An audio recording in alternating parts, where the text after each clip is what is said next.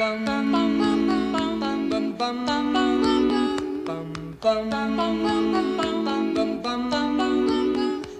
Sandman, bring me a dream. Make him the cutest that I've ever seen. Give him two lips like roses and clover. Then tell him that his lonesome nights are over. Sandman, I'm so alone. Don't have nobody to call my own. Please turn on your magic beam. Mr. Sandman, bring me a dream. Welcome to the New Flesh Podcast. My name is Brett Arnold, at Brett Redacted on Twitter. I am here with at Rock Marooned, Jesse Hassinger. Hello, sir. Hello. I'm also here with first-time guest, friend of mine, comedian, Nick Naney. Hello, sir. Hey, how's it going, friend of mine? Hey, you're here. We're all friends. Jesse and Nick are meeting each other virtually. Hello. Hello. Hey, Jesse. Hello, everyone. We are here. We are gathered here today. You just heard the sounds of Mr. Sandman yet again. You heard that on the episode of for Halloween 2, and I was just as lazy as the producers involved here. I used it again, just like they did for Halloween H20. There it is right there. We're talking about Halloween H20, a.k.a. Halloween Water, a.k.a. Halloween 7, I guess, would be the number. It was once called Revenge of Laurie Strode. It was once called The Two Faces of Evil. We will talk about all these other drafts. I have all the inside info. I watched all the bonus features. I am fucking locked and loaded and ready to talk about this movie. Nice. I feel like it's Halloween 2.5 is what I would call it. Oh, wow. I love that. Ooh. Oh, 2.5. yes. Yeah. In the tradition of The Lion King. And I can't think Right. of any others. X-Men. Didn't X-Men do that? X-Men did a special, I feel like that was a DVD edition called X-Men 2.5, yes. Yeah, and there was also a Spider-Man. There's also 0.5 Spider-Mans Right. that are just like extended editions. Sure. Oh, and Jackass. Jackass, that's true. Yeah. Gotta bring back the decimals for movies. I think that's gonna be what brings people back to the theaters after the pandemic is over. Is the decimal? Sure, yeah. So it gets the decimal skills. No more quarter measures, only half measures. The old guard 1.5. So we're here to talk about Halloween 7 and in all its glory. 1998, I believe, is the year of this movie. I'm excited to hear about Jesse's history with the movie. I'm excited to hear about Nick's history with the movie. We'll get to all that good stuff in due time, my dear friends. Before all that, there's a bunch of news to talk about in the world of horror, as well as just cinema and theater going, because that has become it's the zeitgeisty topic these days amid the horrible pandemic that's getting worse by the day that we don't talk about here on this escapism podcast about horror films and all things tangentially related to horror and the horror lifestyle. That's all the spiel I have to give for now. Jesse. The only mask we care about is William Shatner. That's right. I do encourage everyone I know when they go out to wear a William Shatner mask. I think it's the only way to be really truly safe. We also endorse the Don Post masks from Halloween 3, the pumpkin and the witch, and there's a third thing, a skull. What is that song? Halloween is... happy Halloween, Halloween. Right. Silver Shamrock. Right, There you go. yeah. There's actually a New Flesh theme song podcast that apes that. Oh, my. Yeah, it's we got it all going here. That's enough shop talk. Jesse, what's going on in your world? Not too much. I'm, just watching movies. I watched like 15 movies this week. Wow. Okay. So talk about the ones that you think would be interesting to our audience, sir. The one that is kind of marginally a horror movie. Brett, I don't know if you watched this, but it was Run on. You know what? Which is on. I meant to watch it before this episode, but I didn't. So you've already talked about it. I want to say on here, didn't you? No, I don't think so because I just watched it like on this week.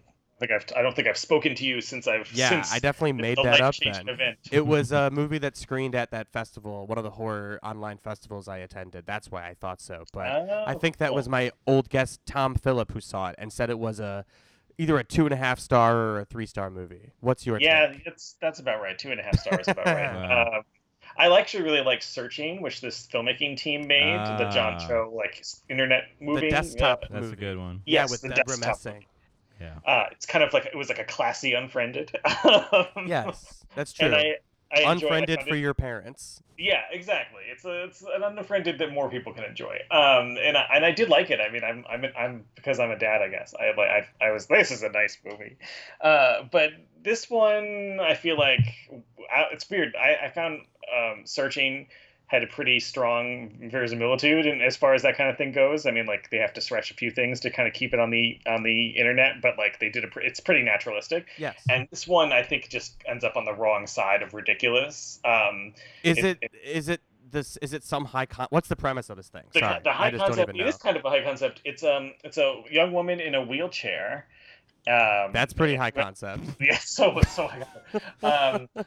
Played by a newcomer who I thought was really quite good, and who is herself is in a wheelchair, and she has some other medical problems, and Kiera Allen is the actress's name, who's very good in this, and she is homeschooled by her mother, played by Sarah Paulson, who that might tip you off that she's maybe a little intense. I think you mean Ryan Murphy Presents. Yeah. Sarah Paulson.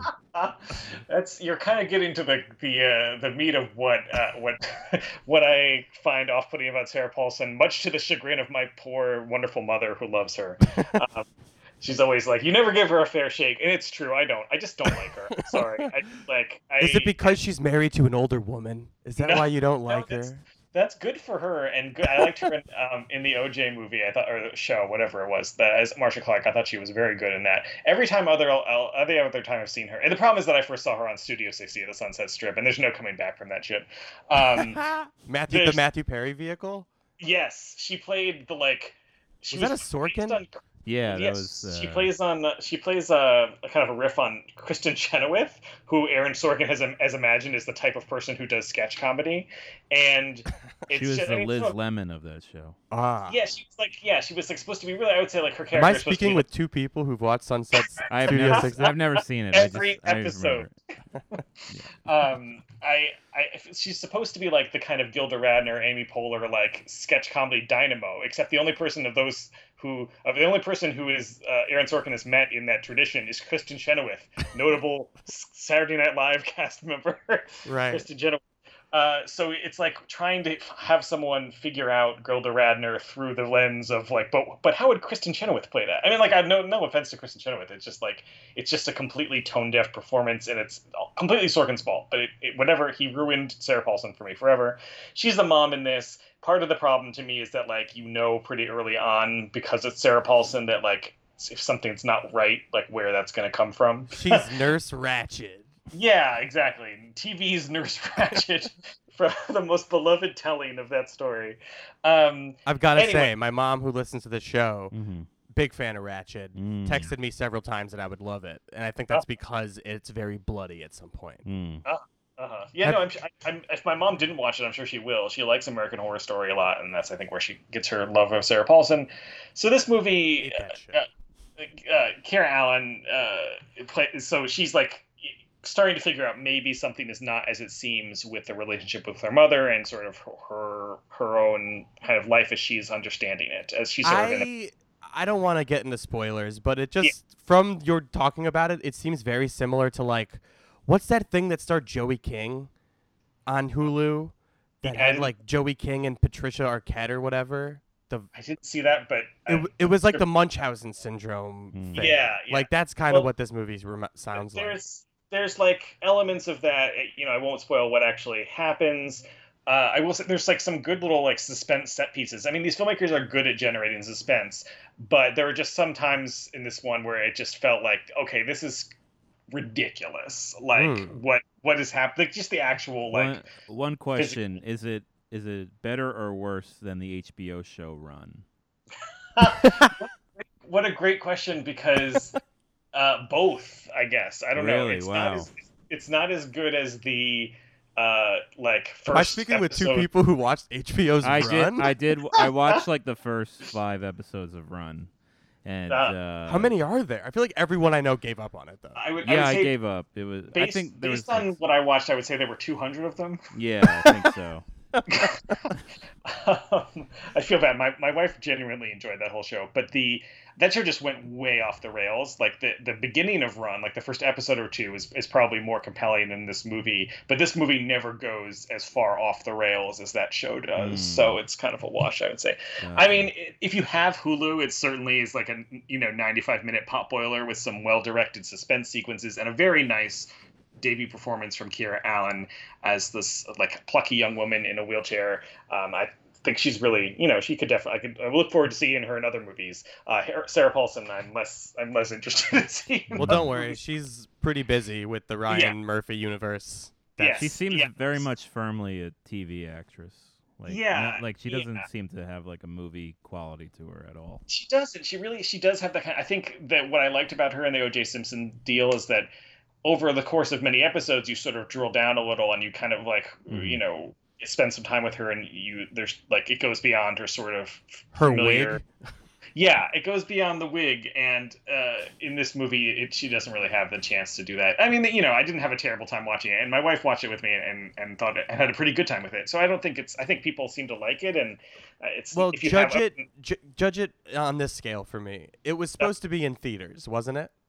Yeah, and you know what? I will say, like, just on kind of a craft level, sure, this is a theater movie. It's not a glorified TV movie. That's good to hear, because I just watched Bad Hair, which not a bad movie. I kind of liked it actually, but it looked like TV. And so many of these Hulu things. Well, that was another one that was supposed to be a movie, but it was wasn't it directed by the guy who did Dear White People, which is like now a TV show, even though it started as a movie, and it just looks like television. And I appreciate that this sounds at least like it looks like a movie. Yeah, it's even though Searching didn't really look like a movie and was a movie. No, it looked like the computer.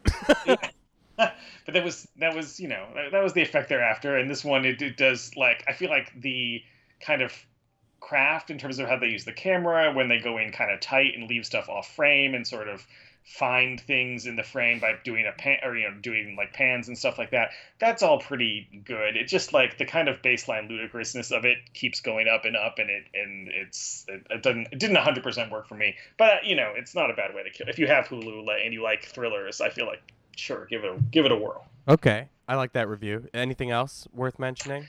No, I'm doing a podcast with my friends about Robert Zemeckis, so I've been like dipping in and out of a bunch of his movies. Oh, right on. Did you watch anything worth mentioning this week? Well, last night I rewatched two very fun movies, Enter the Dragon and The Silent Partner, which are both great. Are those both Bruce Lee movies? No. The Silent Partner is an Elliot Gould, Christopher Plummer, like bank heist movie from '78. What a pairing! How did that pairing happen? You bought the Bruce Lee set. Yes. Yeah, Criterion, and baby. I had some friends over. We were all wearing masks, and and we. He's wearing a mask right now. That's true. The microphone is pressed right into my mask, just so everyone is aware. What else did I watch? I watched. I watched some Kaveh Sahedi movies. Tell me more. He's this Iranian American filmmaker. He makes a lot of like very personal like documentaries, and he made this one called "I Don't Hate Las Vegas Anymore," where he basically goes to Las Vegas with his father and his teenage half brother, and he tries to get them to do ecstasy with him to become closer. Ultimately not like a very good film, but it's just like an interesting like deconstruction of like his relationships with these two people, especially with the teenage half brother who like really can't stand him. Oh my god. And that sounds entertaining. Yeah, he has a lot of like documentaries like that where he wants people to do drugs with him and they don't really want to. And he also had a show, he had a public access show on Brick in Brooklyn called The Show About the Show, and every episode is about the making of the previous episode. And he like shares very intimate details about his like marriage and stuff, and also his marriage kind of like crumbles through the making of it. The whole show's available on YouTube. I highly recommend anybody watch it. It sounds very like performance arty. Like Yeah. Wow, that It's- sounds very fascinating. Yeah, I highly recommend it. Where do you watch those? All this stuff, basically all this stuff is on YouTube, I think. Nice. He has like one documentary that IFC put out like in 2005 called I Am a Sex Addict that you could probably rent online, but like almost everything else is available just like in full on YouTube. Right on. Yeah. So What was his name again? Kaveh Sahidi. Perfectly easy to spell. Everyone figure that out. What did I watch this week? Not a lot worth mentioning, except for I've been on a Frank Henenlotter kick lately because I think I saw Brain Damage for the first time and thought it was great. And then I had seen Basket Case in college and thought that was fun. These, schlocky 80s New York gory movies. And then I rented Frankenhooker a few weeks ago and thought that was great. So I finally got the one I hadn't seen, which was his most recent movie from like 2008 called Bad Biology, which the opening line of the movie is a girl saying she has 7 clits and how she basically she fucks guys, has crazy orgasms, and then immediately gives birth to a baby 2 hours after having sex, always, and then she just leaves it in dumpsters and shit. Criterion put this out? Or? Yeah, this is a Criterion unrated edition. And basically it's like a love story between her and this guy with a massive unwieldy cock. Great. A monster penis. So God, I really miss New York, yeah. So that movie's called Bad Biology, and if you like Frank Henenlotter movies with, brainworms and parasitic craziness and all that shit, you'll definitely enjoy it. It's definitely lower rent than the other ones and has a lower acting quality than even the ones in the 80s did, but I definitely enjoyed it, and there's some crazy cartoonish puppeteering with the dick. And I also have to say, have you started watching How To with John Wilson yet? Yeah. How To with John Wilson is the most unique thing I've seen in a long time. It's pretty great. I don't know how to describe it other than it's a guy with a camera walking around New York just filming what he sees, and he fashions them into episodes about New York people and New York things. There was an episode about scaffolding in its entirety. That was great. And it goes into he meets a guy who is obsessed with the Mandela effect, and that episode veers off into going to a Mandela effect conference and what those people are like. And every episode has been a joy to watch. There's one that shows too much of a man pulling on his penis and talking about Parasite. A man pulling on his penis trying to get his foreskin back. Right. But I've said too much already.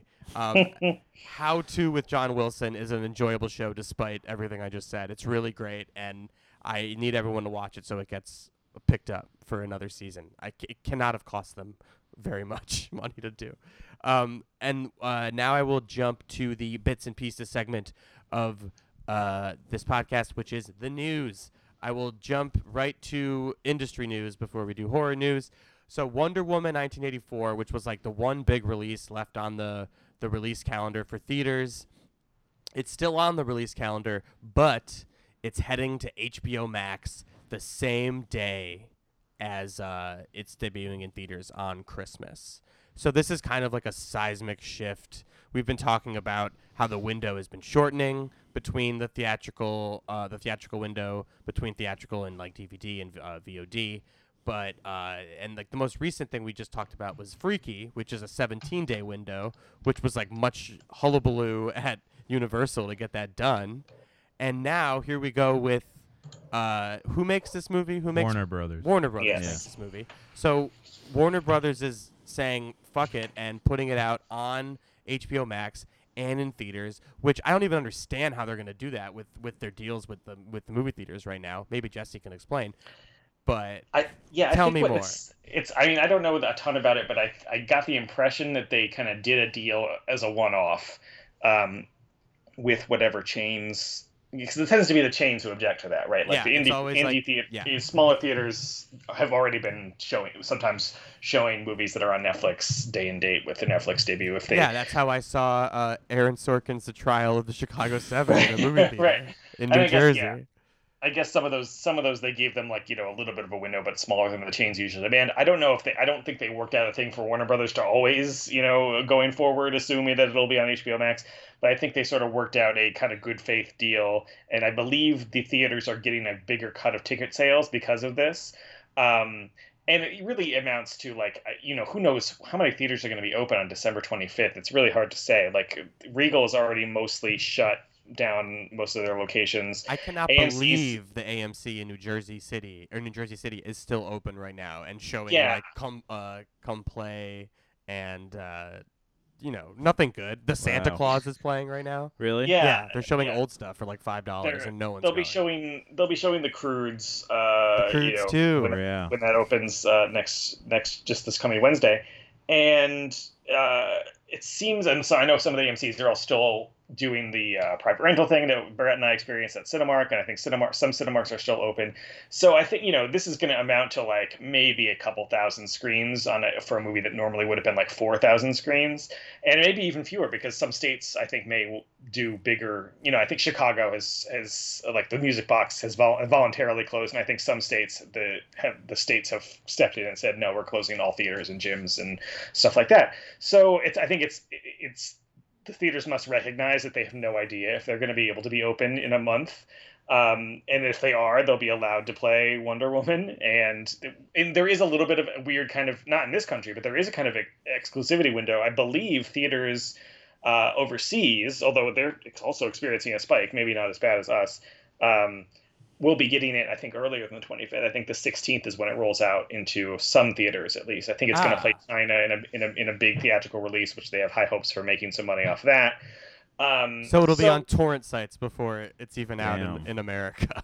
Yeah, well, I mean, and like the HBO Max thing is kind of a way of, it's like, well, yeah, if it's on torrents, but like at the same time, is there anyone who's going to be like, I have HBO Max, I'm not going to watch this on HBO Max because I mean, I'm sure people will watch it on torrents, but like they're also going to make They're giving it away. They're not even charging extra for it. Exactly. So that kind of neutralizes, I assume, whatever like 10 days worth of pirating they might get off of it. And people forget, like, when X-Men Origins Wolverine leaked online, like 7 months ahead of when it was supposed to come out, that was a big deal. And then the movie still opened huge. So, like, it's negligible. I just hope I don't see any spoilers about Wonder Woman dancing to Cyndi Lauper before I get the chance to see it myself, Yeah, it would be brutal to have that spoiled. Yeah. It's a weird, it seems like the idea is to just be more flexible in the future, and that they're still going to probably aim for these movies to be coming out. And it does kind of feel like Warner Brothers is willing to sacrifice some of their pretty lucrative theatrical business in favor of driving people to streaming. Like they just haven't really had the titles like to do that so far, and obviously this is like a huge title.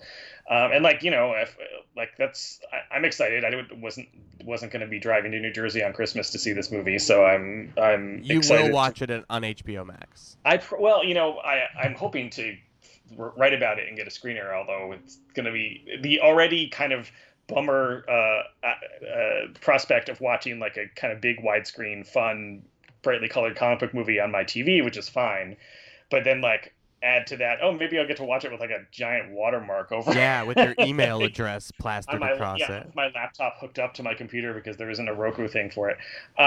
Although actually I did use the Warner Brothers screening app for I watched the Scoop. King of Staten Island on. Oh no, that wasn't them. Maybe it was. Universal does a pretty good job with those, and Warner's did do a pretty good job with the one for Scoob. So maybe it won't be terrible, but it's still I would rather see this movie. Like if I could choose, I would probably put the movie out in the summer and I can go see it maybe for real. But so would I. But I'm excited to see it now, and like I appreciate the feeling that they're saying, look, this is a bizarre situation. We can't just like push back every single movie into next summer because next summer it may not even be better, and next summer it's going to be super crowded. So like, I mean, as someone who really loves the first Wonder Woman movie, I'm excited to watch this movie like in a month instead of in 6 to 12 to 15 months. Yeah, that's a good point. And I was definitely scared at the prospect of like the initial when you heard this news. It's like, oh God, theaters are gonna die. Look, everything's like horrible. But it really is like a Band-Aid situation and not like a massive change. They're just putting this one movie out to drive a bunch of subscribers to their service, which it will do. It's going to be huge for them. That'll make the stock price go up. It's like a smart move while also being a kind of safe move. Yeah, it's kind of a bummer for those of us who really love the movie theater thing. Yeah, I would like it I would scares say me a little. I guess the idea that people seem to be moving towards is just something that's a little more flexible in the future, where if a movie opens below a certain amount or just doesn't do the business they were hoping or just isn't doing that well, studios will have the option to basically flip a switch and say, okay, it's going to be on VOD in 2 weeks. Yeah, rather what did I read about the $50 million threshold? Yeah, it's like I think some of the I don't know if this is an official in the contract or just kind of a guideline, but the idea is like if a movie opens to $50 million, which is still a fair amount of money, even though it's not as I remember when I was a kid that was like the biggest opening ever was $50 million. So now it's still like a sign that your movie is connecting in some way. If a movie opens above that threshold, which is to say theaters are doing pretty well with it, you're not going to like put it on. The studios aren't going to say, okay, well, we'll see you on VOD in 8 days or whatever. Like they will let theaters play that one out because it indicates a certain demand. If a movie is not doing as well, they may say, okay, well, it gets a couple weekends in theaters and then it switches to like probably a $20 VOD or something, and maybe it'll make more money that way. It is. I mean, it's a dangerous game to play because it's really. It's going to increase the kind of haves and have-nots. Like a movie like when Wonder Woman 3 comes out, like it doesn't matter that the second one was on HBO Max. The third one, if movie theaters are back in a big way, the third one will do really well. But like movies that aren't about superheroes or Star Warses are going to be like in bigger trouble than ever in terms of like your window for seeing a movie at the theater that isn't a huge hit is now like, well, in New York it's still like a month, but in most places it's like 2 or 3 weeks or something, and that's just going to get more unforgiving as this goes on. Like something like, and not a great movie or anything, but like something like King of Staten Island, like that would have the switch would have been flipped on that one like real fast, and it would have been booted out of theaters as fast as can be, all to make room for like 6 more screens of whatever the big comic book movie is. So there's like but on the other hand, like those movies will be pretty accessible to a lot of people. So I don't know, it's a weird mess of a situation, but it is clear that this is going to change. I don't think it's going to kill off movie theaters, but it definitely is going to shift around. Like there's not really going back from this, I don't think, where you say, oh, okay, well now everything just comes out in theaters as much as we can now. Like that's clearly not where they're going. Yeah. Anything to add on that, Nick? How do you feel about going to the movies nowadays? You went and saw Tenet. I saw Tenet in a Connecticut theater, and I've been going to drive-ins. But drive-ins. Yeah, I've been going to this one. Well, I was going to this one drive-in in the Mahoning Drive-In in Pennsylvania, which is like 3 hours away by car. And I've been seeing a lot of like horror movies there, and that place rocks and has given me, what little hope I have, I guess. And but yeah, I desperately miss going to the movies. But I am very excited to get very stoned and watch Wonder Woman on Christmas night. Yeah, so I'll say that in the comfort of my own home. Yeah, not surrounded by people in Captain America shirts. So that'll be nice. Yeah, that is a plus. The other big horror news this week, or I guess this is the first big horror news because the other one was not horror news, unless you are scared of movie theaters closing like me. Lynn Ramsey, the director of such acclaimed films as We Need to Talk About Kevin and Ratcatcher, and what's the one with Joaquin Phoenix, the title I always butcher, You Were Never Really Here? Yes. Yes. She is about to direct a Stephen King adaptation. Oh, wow. Of The Girl Who Loved Tom Gordon. Wow. 1999 Stephen King book. That makes a lot of sense. Yeah, so she's come aboard to direct. Village Roadshow is adapting. Christine Romero, the former wife of George A. Romero, is producing with It producer Roy Lee of Vertigo Films. Published in 1999, Tom Gordon tells the story of a young girl named Trisha McFarland who gets lost while hiking with her mother and her brother in the woods. 9 years old and scared of the dark, the girl winds up stumbling through the woods for days, wandering farther and farther from civilization, even as she tries to make her way back home. As she walks, dehydration, hunger, and exhaustion cause her to hallucinate, causing her to talk to her idol, a baseball player named Tom Gordon. But she also begins to believe that she's being stalked by a supernatural beast, and soon her ordeal becomes a test of both her sanity and her ability to fight for her life. Sounds like Lynn Ramsey's gonna crush that shit. Yeah, I read this book like when I was a teenager, I think, and yeah, It's definitely like a lesser title, but you remember it being good? I was pretty into it, and I could definitely see a lot of like Lynn Ramsey elements to it. I think she's for sure gonna. Is Stephen King becoming like his own kind of like genre, basically? Like Kind of. Yeah. I mean, we've been talking about King on this podcast. We've been doing this podcast for 5 years, and there's been dozens of King's movies happened since then and announced since then. Chapter 1 and I guess Chapter 2 made enough money too, but like it being huge really sparked another wave of all these announcements happening. Yeah. There's all these Hulu things. There was Castle Rock. There was the 11/22/63. Stephen King is a genre at this point, and he's not stopping. He's still writing. He puts out at least a book a year. Yeah. Just look out for those vans, I guess. I don't know. There's another Predator movie that was just announced Yes. today. Wow. Fuck yeah. So Dan Trachtenberg, who did 10 Cloverfield Lane, and is just like a guy on Twitter to me, honestly. I forget what else he does. I think he did like Black Mirror episode, a really good one, the Playtest episode. But he is directing the 5th installment in the Predator series, and he tweeted this was meant to be a surprise. I've been working on this for almost 4 years now. Very sad that I am very sad that what we had in store for how you could discover this movie will no longer happen. It's a bummer, but also yay. I don't know what that means at all. They were probably going to do like a Cloverfield type reveal of it. Yeah, that's You probably think? true. Yeah. Since he's the man behind the last... Well, not the last Cloverfield movie. I always forget about the Cloverfield Paradox, which was unceremoniously... That was terrible. Not unceremoniously, very ceremoniously... Yes, ceremoniously dumped. Extremely ceremoniously dumped on Netflix right after the Super Bowl. And I watched it and was appalled. Me It was too. incredible. I actually didn't hate the last Predator movie, which was made by Shane Black, even though a big part of the plot involved Jacob Tremblay being like autistic and having special powers to connect to the Predator people. That part didn't work for me. But that was dicey, but I'm with you. I liked that Shane Black Predator movie. I thought Olivia Munn was really cool in it. I thought it was funny. Oh, man. It's like got some gnarly Predator shit in it. I liked it too, and I think I if just you like the Predator, man. He's just cool. 2 stars, sorry. I thought it was better than the Rodriguez one, which I really didn't like. Oh, Like, get I like out that of here. Adrian Brody You're one. crazy. I haven't seen They're it since good. I haven't seen it since opening day in theaters, Ugh. but I remember really not liking that movie.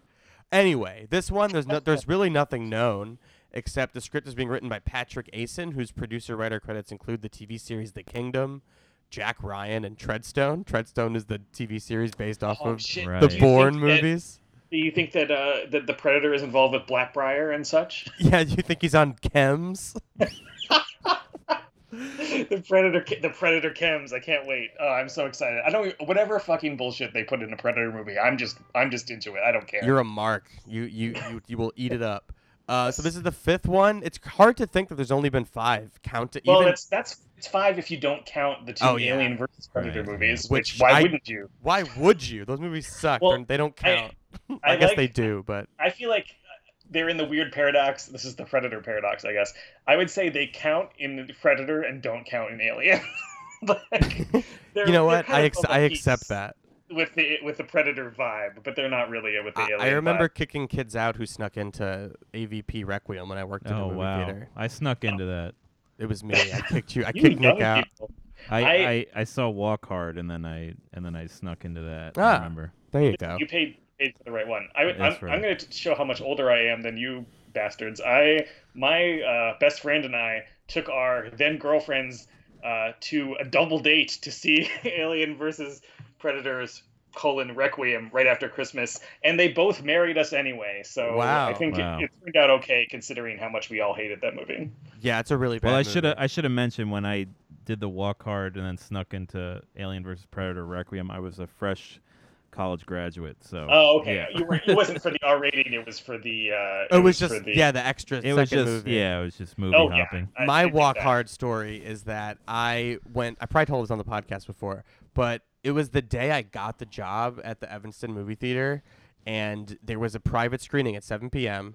And I asked what it was, and they told me it was Walk Hard, and I was like, will you let me buy a ticket to it? And they were like, sure, I don't care. And I bought a ticket to it. Turns out it was a promotional screening that they had forgotten to promote. so there was 0 people in the audience. Oh my And god. it was just me and my dad, and we saw it. It was literally just us, and they took our cell phones and put them in like a manila folder, and like Oh my there was a God. whole. There were more security guards there than there were people. So Wow. me and my dad saw that movie like really early, and had a great time with it, and told everyone it was going to be a huge hit. And then it bombed horribly, but it is fantastic. So It we is were great. movie. we were right about that. But yeah, good shit. Sneaking into. I love sneaking into movies. That was the best. I wouldn't kick you out for sneaking into a second movie, but if you were under age and I was told to kick you out, I would do it. But I would. Yeah. I wouldn't seek them out. I'm not a narc. It's only happened. I've only got kicked out once in Manhattan when I tried to sneak into American Reunion. They It's had so like funny you they said had that, dude. heightened security for that movie. Yeah, because horny kids love hor- them at the American Pie series. It's true. My other story I was about to say is I got kicked out of American Wedding. Oh, you did? I no joke. My other memory is like that's the one where like the guy took us to the guest services desk and made us call our parents to come Oh get my us. god. Because we got caught. I think it was more than one time sneaking into American Wedding. And the other, Heresy. yeah, and I also had to see Last Holiday, the Queen Latifah movie, because I bought tickets for that and tried to sneak into Hostel in 2004 or 5 or 6, whatever that was. And they had a guy at the door, so we just had to sit. We just went and watched Last Oh my Holiday. God. You took your punishment. My best friend and I were booted out of the movie Desperado because Wow. we went to go buy tickets, and we just the mall movie theater was usually pretty lax, Yeah. and the woman at the ticket thing was like, my friend went first, and he's like, one for Desperado, and she was like, are you 17? And he was like, no. And she was like, well, you can't do that. And so then he left, and then I was next in line, so I was like, 2 for Desperado. And she's like, are you 17? And I was like, yes. My best friend's also like a full year older than I am, and he was like probably a month away from being 17. I was a month and a year. So she gave me the tickets. Oh my god. And then they like let us in, but some concession person like clocked us as being underage and followed us in, and we're like, excuse me, can we see your IDs? And then I used to see the Saw movies at the movie theater I ended up working at for years. I used to see the Saw movies with my cousin who was not of age, but like a couple years older. And we would just buy tickets. I think maybe our parents would buy them and we would just go in with them and they would not tell us. Yeah, there's a any theater shit. that had that policy in my town. I love that Yeah. policy. Also, there was a one-screen theater in my hometown that now is like they do stand-up comedy there and stuff. It's the Skokie Theater. When The Matrix Reloaded played there, I called on the phone and just asked. I'm like, hey, I'm 13. Can I see this movie? And they were like, sure. And my friends and I just came and they let us see it. It was the third Matrix movie, which was really disappointing at the also. There was a twin theater in my hometown, and when Bride of Chucky came out, me and my friends bought tickets to The Parent Trap, and we kept like saying we kept like being like, all right, one of us go out and see if that guy is still at the concession stand, if we could sneak into Bride of Chucky. And the whole movie we just kept doing that, like seeing if he was out there, and of course he was still out there. He's at the, He's selling. where else would he be, you know? And then See if he went home. yeah. And then it took me acing a math exam for my dad to take me to see Bride of... And then me and my dad took me to see Bride of Chucky. It was like a near empty theater. That's so funny.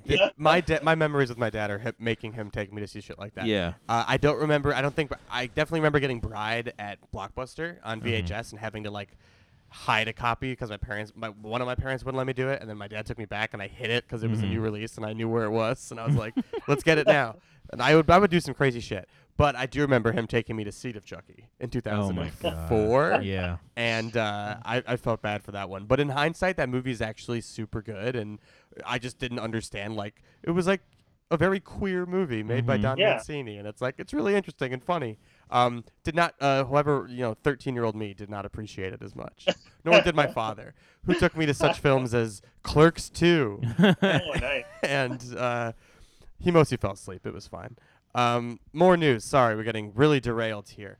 Deadpool 3 apparently is happening between Marvel Studios and Ryan Reynolds, and they have tapped a person who follows me on Twitter to write it. Oh, wow. Wendy Molyneux, who writes for Bob's Burgers, and her sister, I think, Lizzie Molyneux, are writing it. Writers' meetings have taken place over the past month with Ryan Reynolds. I think there was people worried this wasn't going to happen because of the Disney deal. Is that a thing? Yeah, there was some question about whether Disney would be on board with a R-rated movie that is at least nominally within the continuity of a Fox franchise that they're trying to put to bed. But I like the Deadpool movies well enough. But I'm mostly just delighted by this because even though I'm sure they'll probably try to throw in some like MCU stuff and kind of divorce it even further from the Fox X-Men movies, in my heart it just means that the Fox X-Men series, so often considered to be dead after Dark Phoenix, after New Mutants, etc., will live on essentially. Yes. I mean, like, it's going to be Deadpool 3. It's not going to be Deadpool rebooted.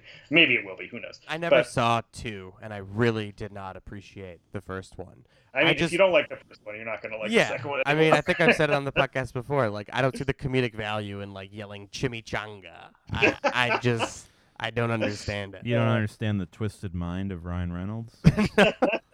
America's funniest comedian. Yeah. 21 Jump Street team. We know them. What are their names? Phil Lord and Chris Miller. Right. They are reuniting with Channing Tatum to do a Universal monster movie. They haven't said what it's going to be. It's a mystery monster movie described as a modern-day tongue-in-cheek thriller inspired by Universal's classic monster legacy. With Channing Tatum will star. No news is known, really. Plot details kept under wraps about which beloved character will focus on. Like The Invisible Man, it's supposed to be a bold genre reinvention of one of the studio's most beloved characters. Who would you like? Fan casting. Who do you want to see Channing Tatum be from the Universal Monster Universe? Bring back the creature from the Black Lagoon. I was gonna say, that would be my choice. Give him some Jupiter Ascending style humiliating makeup. I think he would be kind of a fun creature from the Black Lagoon. He's like an affable guy. And the Lord Miller guy would do that well too, I think. Yes. I think those guys are good. I don't know if that's I think whatever they do is going to be good. Yeah, they're great. I like those guys. The Last of Us is finally actually becoming a TV show at HBO. It's been officially greenlit. It's Chernobyl creator Craig Mazin is attached to write and executive produce, along with Neil Druckmann, the writer and creative director of the game. Love that game. Played them both. I don't really play games to their conclusion often, and I played both of these games, so I feel like I will probably be disappointed by the show. Isn't that what happens when people like the source material of things? Yep. So I look forward to being upset by that. Paul W.S. Anderson's Monster Hunter, is apparently going to open on Christmas Day. Did you hear this? Yes. On IMAX screens and regular screens if they exist. But this will not be on HBO Max. This is just in theaters. I hope they make that the linchpin of their ad campaign. Not on HBO Max. Monster Hunter. They should. What is Monster Hunter? I've been told it's a video game adaptation, but I don't know what that is. I feel like even if it wasn't a video game adaptation, Paul W.S. Anderson makes everything he makes becomes a video game adaptation. I feel like his Three Musketeers must have spontaneously... There must be a game. Yeah, like a Game Boy He must have willed version. into existence a Three Musketeers video game. Yeah, it is a video game. I don't know much about that. It must be like a super old game. It's a Capcom video game. The movie stars, of course, Mia Jovovich and Tony Jaa and Ron Perlman and Megan Good. I like this cast. Wow. In theaters in December. Wow. Megan Good from Waist Deep. Right, yeah. From Waist Deep. Yeah, that was my pull. Anchorman 2, right? She was in that. Was she? I don't remember that movie at fucking all. Oh, she has a pretty fun brief part in Brick. I think that's that's right. true. She's really good in Brick. Yeah. I like that movie. She's good in Anchorman 2, I'm going to say it. Oh, okay. Alexander Aja, horror guy behind such films as Crawl, High Tension. Love Crawl. Yeah, Crawl's great. Mirrors, not great. Hills Have Eyes remake, not bad. Piranha 3D. He has a new movie coming out. It's horror. It's called Elijah. It follows a young boy who invites a mysterious man into his home, believing the stranger to be the key to saving a sick mother. As increasingly disturbing things start to happen around his home, the boy soon realizes that the sinister stranger is not the savior he claims to be. This is written by Corey Goodman. Oh, no, it was written by the last Witch Hunter scribe, Corey Goodman, but he sold his pitch, and then Aja came to direct it, and it was rewritten by a collaborator of his named Gregory Levasseur. I liked Crawl. I like this wily French guy. I like that. Oh, speaking of movies my dad took me to that he shouldn't have, High Tension in theaters. Oh man. In theaters, dubbed. Remember they put that movie out dubbed? Yeah. There was a time when movies came out dubbed. Yeah. And it was weird. I remember when Life is Beautiful came out. Do you remember there was like an ad campaign that was like finally in English, and they like. That's so funny. I Yeah. don't remember that, but I definitely saw that movie. I think subtitled. Yeah, with my I saw it parents in subtitled, theaters. but Yeah. then when it won the Oscar, Did it win the finally in Oscar? English. It Finally didn't it win in Best English. Picture? Am I wrong? It didn't win Best Picture, but it won. I think Roberto Benigni won He won Best Actor, and I think Best he won Actor. Foreign Language. Yeah, that's film. when he Foreign he language film, jumped all over the chairs at the Oscar ceremony. Yeah. Much like the playful nature of the Holocaust Yeah. and which he portrayed in that film. Not sure how that movie holds up, but I definitely liked it back at the time with my Yeah. family, who also liked it. I'm just thinking of all the funny movies I've seen with my family. I remembered I made them see Running Scared with Paul Walker. Mhm. That's another one. All right, last bits and pieces here. We know a little bit more about the Dexter revival on Showtime. Oh shit! I didn't even know about this.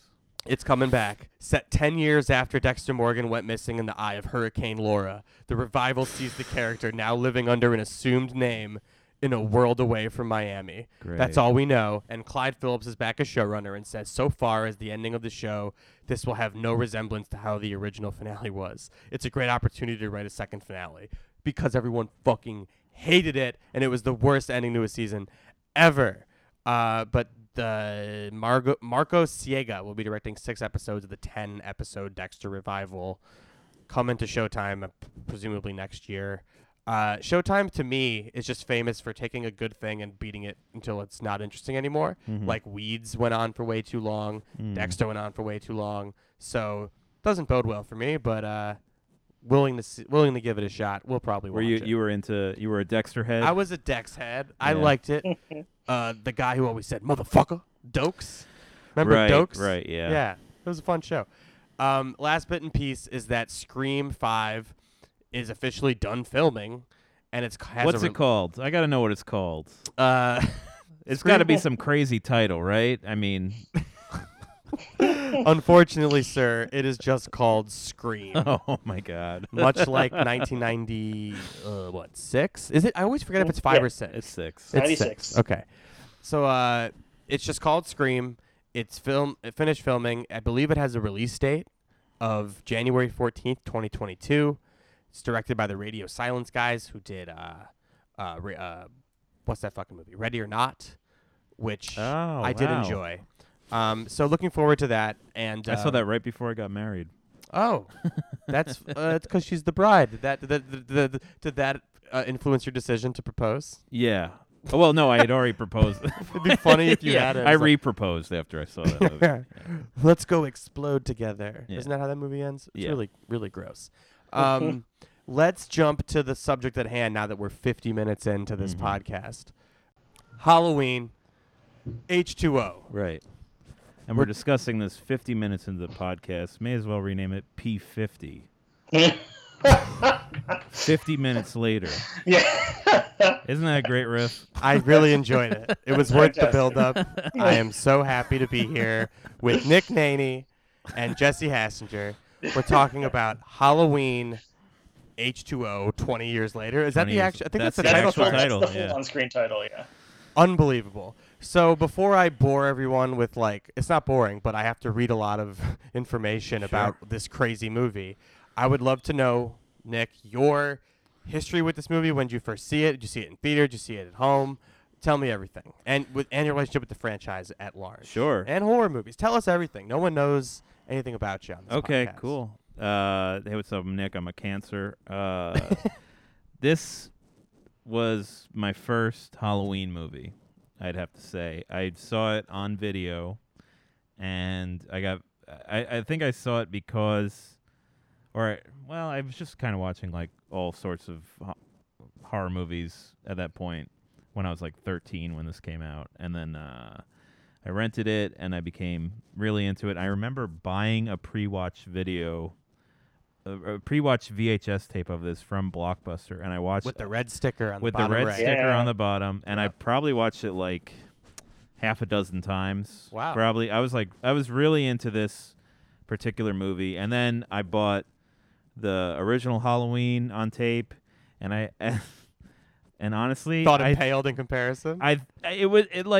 It kind of ruined it for me, like seeing this first, because I was like 13 and dumb and like, Yeah. and I don't know shit. And then I watched the original. I'm like, this is fucking slow. You're like, where's LL Cool J? Right, yeah.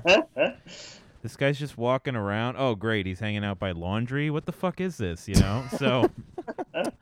So it kind of colored my my view on the whole series, and then I didn't watch any of these movies for a very long time.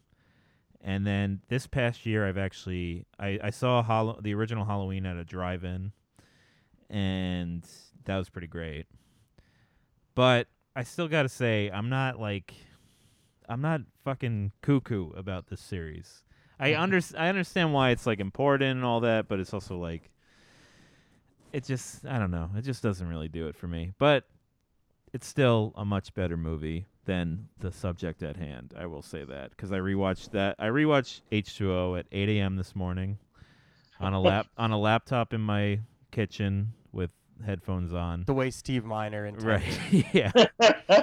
And I gotta say, for a lot of it, it felt like a made-for-TV movie. It does. It feels like, yeah. Yes, I will explain that in a bit. Yeah. Definitely, you're very perceptive to say that. I will say. It almost feels like a Fox Family, or what was that channel? ABC Family. It was ABC once Family. Fox Family, I think. Oh yeah. Yeah. ABC Family, like it feels It's now Freeform. right. Yeah. Beyond like the gore and like the language, it feels like an ABC Family movie, and for a lot of it, it's like, what is going on here? Especially the score. The score alone, it's just like such a terrible version of John Carpenter's like original score. But then I did get really into it watching it this morning, and especially I really did get into the third act where Yes. she fucking Which drives is that van. the whole pitch when Jamie Lee pitched this movie was basically that third act, just like Really? showdown between us two. That's all we want to get to. So Mhm. basically, yeah, the movie's all just a vehicle to get to that third act, which I also agree is very satisfying. Yeah. I think it's funny you mentioned seeing this before the first one, coloring your experience, because that is exactly how I feel with I saw Scary Movie before I saw Scream. Oh yeah. And it is impossible to watch Scream Right. without me thinking of like every single dumb line from Scary Movie and how like the boyfriend on the porch is dressed like Prince Yeah. and like all the stupid fucking jokes they did. So yeah, that kind I'm of thinking of David Arquette as mentally challenged. yes, what a great bit that was. Jesse, what is your experience with H2O? So I actually was struggling to remember, but I think I must have watched H2O in the run-up, like everything else besides the first one that I had seen before. I watched in the run-up to David Gordon Green's movie. So I watched it, in fact, H2O, H2O20, Wow. 20 years after the release of Halloween H2O in 2018. And I didn't see it when it came out. I was just looking like, I wasn't seeing that many horror movies when it came out. I didn't really know the series when it came out. I was looking, though. It came out on August 7th, 1998. And this is very eerie. It debuted just under the movie Snake Eyes at the box office, which, of course, I did see because it was a Nicolas Cage, Brian De Palma movie. They opened to nearly identical numbers and grossed nearly identical numbers. Wow. Huh. They both opened to like 16 and change and both made 55 and change. Neck and neck, Snake Eyes and Halloween H2O. For some reason, they were like these weird spiritual twins. I kind of like Snake Eyes with Nick Cage, especially the first 20 minutes. It's sort of the opposite of H2O, where the last 20 minutes are good and the rest is kind of garbage, if you ask me. Jesse, go off. I just you guys are sort of starting to get into feeling like a TV movie. I did this time rewatching it come across like what is like a real TV edit. I feel like the other Halloweens I've seen on AMC were edited late enough that they don't really lose that much gore. And certainly not like, there's actually a TV edit of this one. Yeah, this has a real TV edit, like with all the swearing taken out. And you watched that one Wow. on your AMC I did. DVR. I mean, I think the first time I saw it, I rented it, so I have seen the original, in all of its like transgressive, in your face glory. And then I saw this like neutered TV cut. But you know what? Like what this watching that version made me feel like is the whole. I mean, the point you guys have both made about it being kind of TV movie, like this movie feels to me, even when I was watching the original version, it feels like a TV edit of itself. Mm-hmm. It's short. It's like I cannot believe it is 80 minutes before the credits roll. Yeah. It is exactly 80. Yeah. And it just feels like every movie from this era would have been 110, especially like a Kevin Williamson. Like all the Scream movies are 2 hours. Yeah. Well, it has very Kevin Williamson notes, even though he didn't actually write the screenplay. But he has his fingerprints all over it, and people. Yeah, it went to arbitration. WGA wow. arbitration to try and see who gets credit. You can hear him in it, and he's all over. I usually like the tight 80-minute horror movie thing, but someone actually on my Letterboxd feed, I don't remember who, but did a really nice job of breaking down just like minutes in terms of like how long it takes for things to happen, and then like how much time is left for, and like there are just so many characters in this movie and so little running time when you take out the credits. It is just about 80 minutes. It just breaks down like kind of pitifully, where it's like, well, once you spend like, it's a pretty good opening sequence, and then like you waste a little bit of time on how Michael Myers switches cars at some point, and suddenly the movie's half over, because like 10 minutes out of an 80-minute movie is a lot. That's like, so there's just like, I don't think, it doesn't use its time wisely, I would say. And I feel like maybe people like it less now, but I feel like I was surprised to hear that some people seemed kind of into this one as being kind of a more respectable one. I think Curtis is very good in it, as she always is, and that kind of raises the game. And certainly that last act or whatever is pretty fun, but take that out, and I think this is as bad as any of the other like post 3 sequels, really. That's interesting to me, because I don't think it's great, but I definitely think it's like a step up from 6. I guess it's not.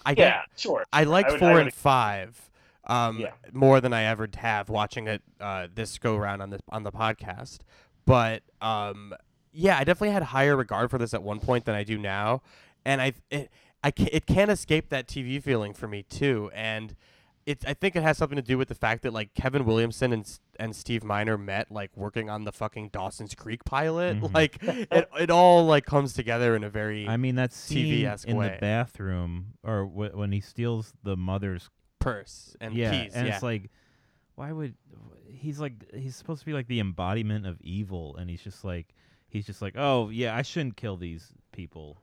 It's like, I see what I think they talked about that on the DVD commentary as like, they're trying to get in the spirit of the original, where it's all suspense, where Right. it's all delay the payoff. Yeah. But there isn't a payoff there. The payoff is he leaves, and I think that the and director, also that kid is a tell that nothing's gonna happen. Yeah. Nobody In a grislier movie, it would be right. It would be like a fake out, and they would fucking kill the kid, Right. and it would be like, oh, Halloween H2O is not fucking around. Yeah. And instead, Halloween H2O is kind of fucking around. And also, isn't that so weird that like in H2O and in the David Gordon Green one, there's a bathroom. There's scene? the same sequence. Yeah. But it's grislier. I think it's upgraded in 2018 with the teeth. It's Right. pretty Yes, great. Yeah. for sure. Funnily enough, we actually had that victim on this podcast because she's my Really? friend's babysitter. Whoa. Oh, that's awesome. Yeah, That's- she called in and we tacked it on to the episode at the end. I forget her name, but she was very lovely, and she had like, I don't think she had much experience with the franchise or anything, and just talked about getting the role. It was kind of like a first role for her, and so it was nuts. very funny that she ended up being on this podcast. And she's got the babysitter bona fides, perfect for Halloween. That's right, exactly. That was probably the joke I made to her at the time.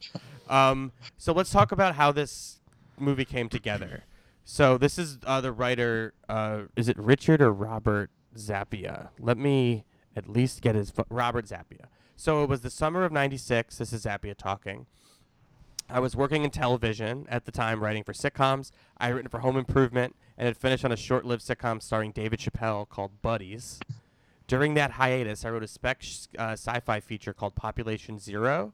Writing feature films was always my ultimate goal. So every hiatus, I would write a new spec with hopes of selling it. While Population Zero didn't sell, to my disappointment, it did catch the attention of an executive at Dimension named Richard Potter.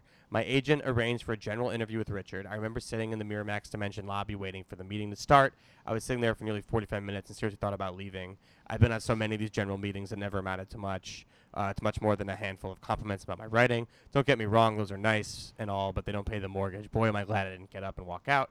Richard came out and apologized for being behind, and we talked about the spec script and such. I clicked with Richard from the minute we started chatting, just a really good, down-to-earth exec, a rarity in Hollywood.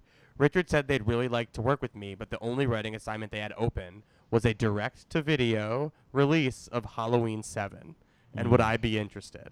And he said, would I be interested? Of course. Where do I sign? I was a huge fan of the original Halloween, and any chance to be a part of that franchise was such an exciting thought, whether it was released theatrically or not.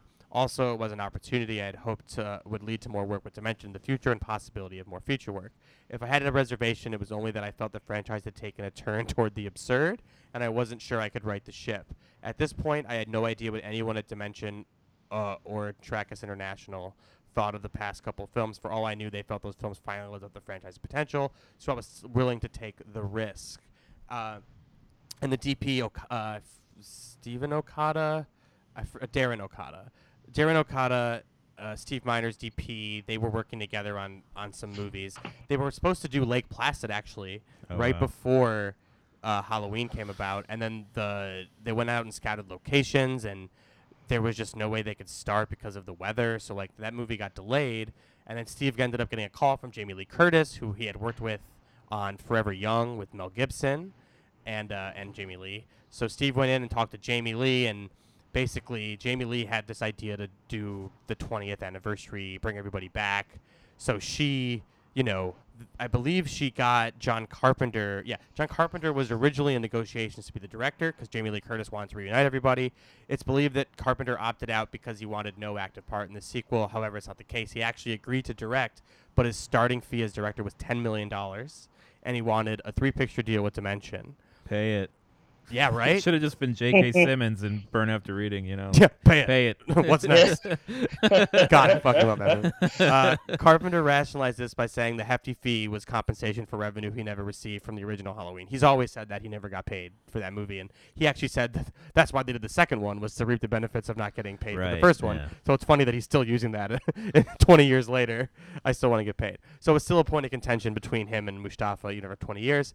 So when Mustafa balked at that price tag, and Dimension also balked, Dimension being the Weinstein brothers, he walked away. So that's how that's when Jamie Lee went to Steve and said, hey, Steve, would you do this? So they jumped right into it. They talked to their friend, and basically what happened is Darren Okada was already attached with Steve because they were doing Lake Placid, and then we talked to a friend of ours who had done the pilot of Dawson's Creek with us, Kevin Williamson, of course, created and wrote it. He also wrote Scream. We said, we did that pilot for you. Can you do us a favor and do some rewrites on the movie? And that's how Kevin Williamson got involved. And this was a crazy year for him where he was writing on 5 or 6 different movies, right? Or yes. Kevin doing Dawson's Creek. Yes. Fucking crazy. This was Kevin Williamson's peak, definitely. He wrote all the Screams. He was doing Dawson's Creek. He was writing Killing Mrs. Tingle. Oh, yes. God. I saw that movie. Which came out as Teaching Mrs. Tingle. That's right. Teaching Mrs. Tingle. He wrote The Faculty, which also stars Josh Hartnett. Who went and filmed that. He basically filmed it simultaneously which is funny because they're both Dimension. Right. So basically, Josh Hartnett says they got him for The Faculty, and then basically made him. We're like, if you also wouldn't mind reading for Halloween, we would like to have you here. And he looks exactly like Jamie Lee Curtis. Yeah, it kind of works crazy. out. Yeah.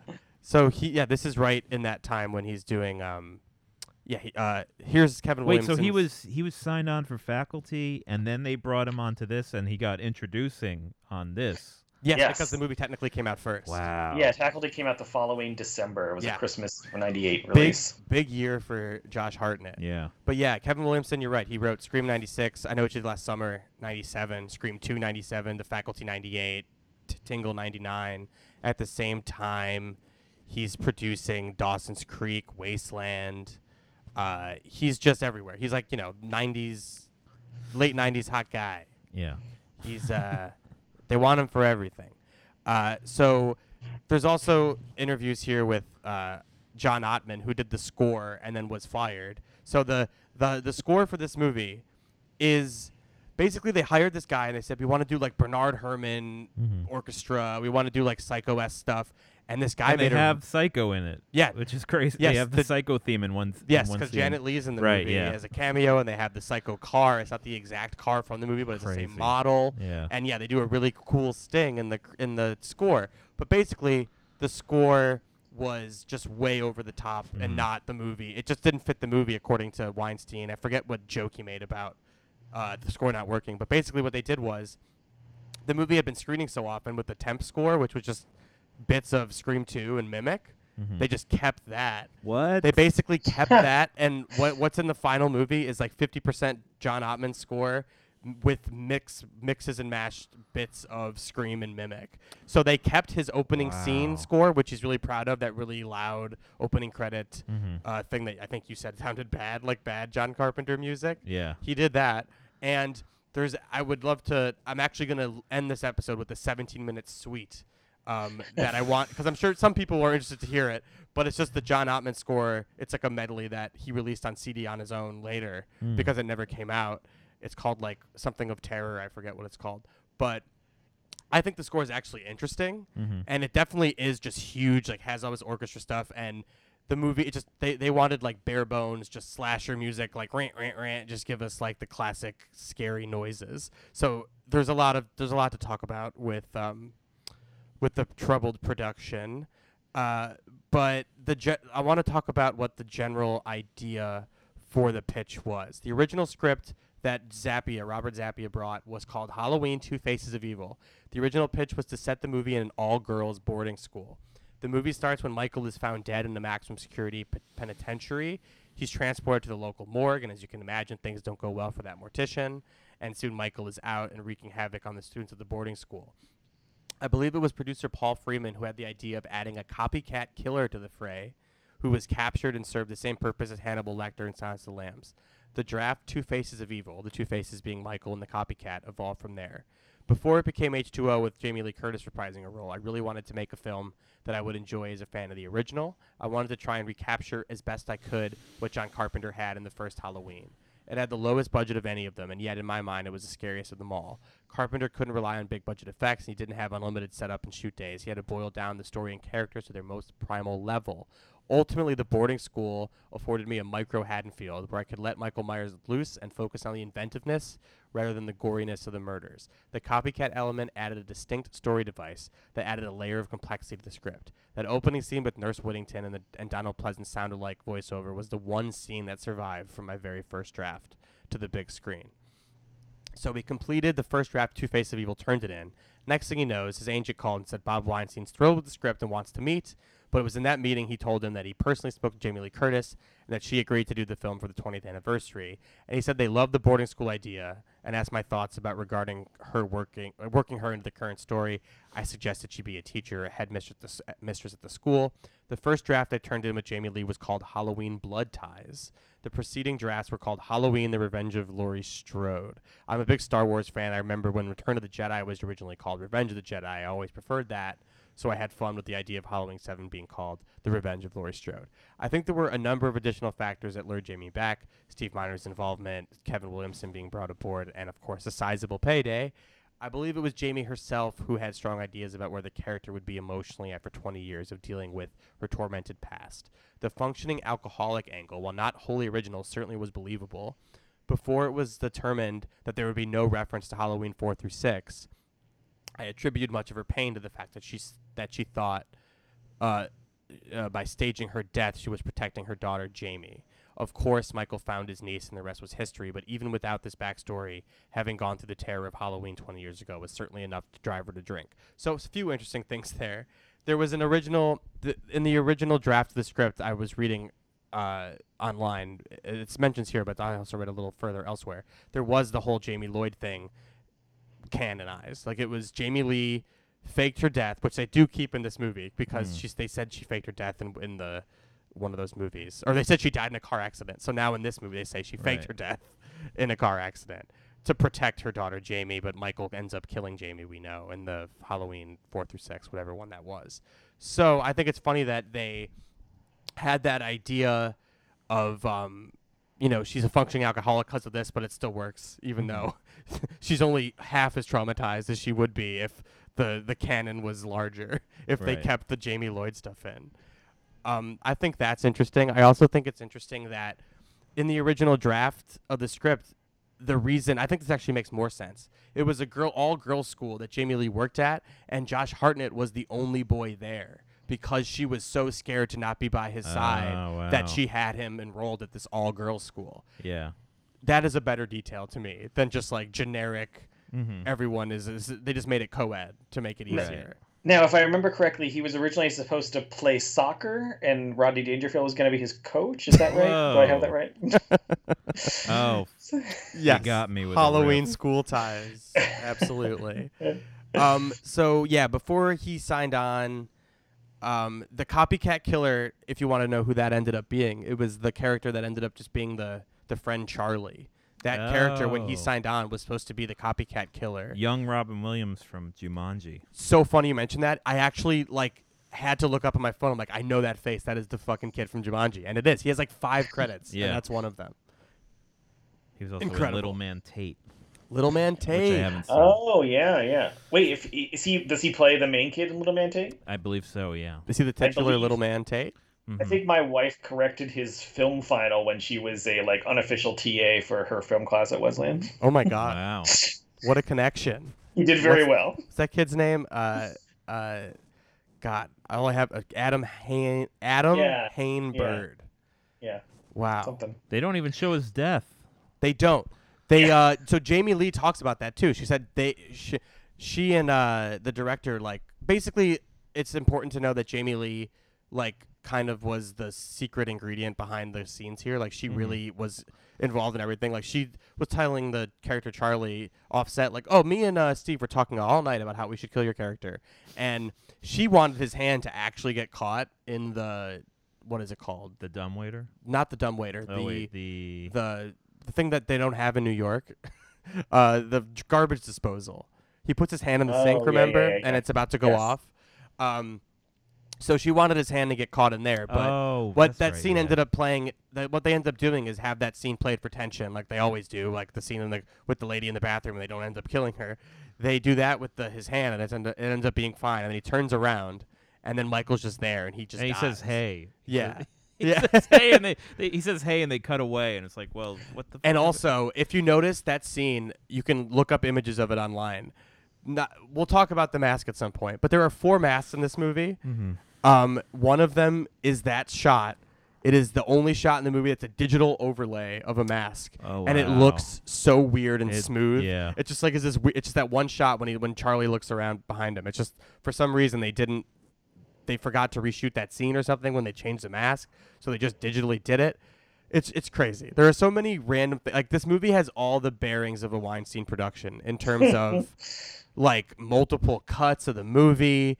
They everything about it is just everything you've heard about how Weinsteins make movies. The score was completed and then shit on and cut to pieces, and they put a temp score in the movie.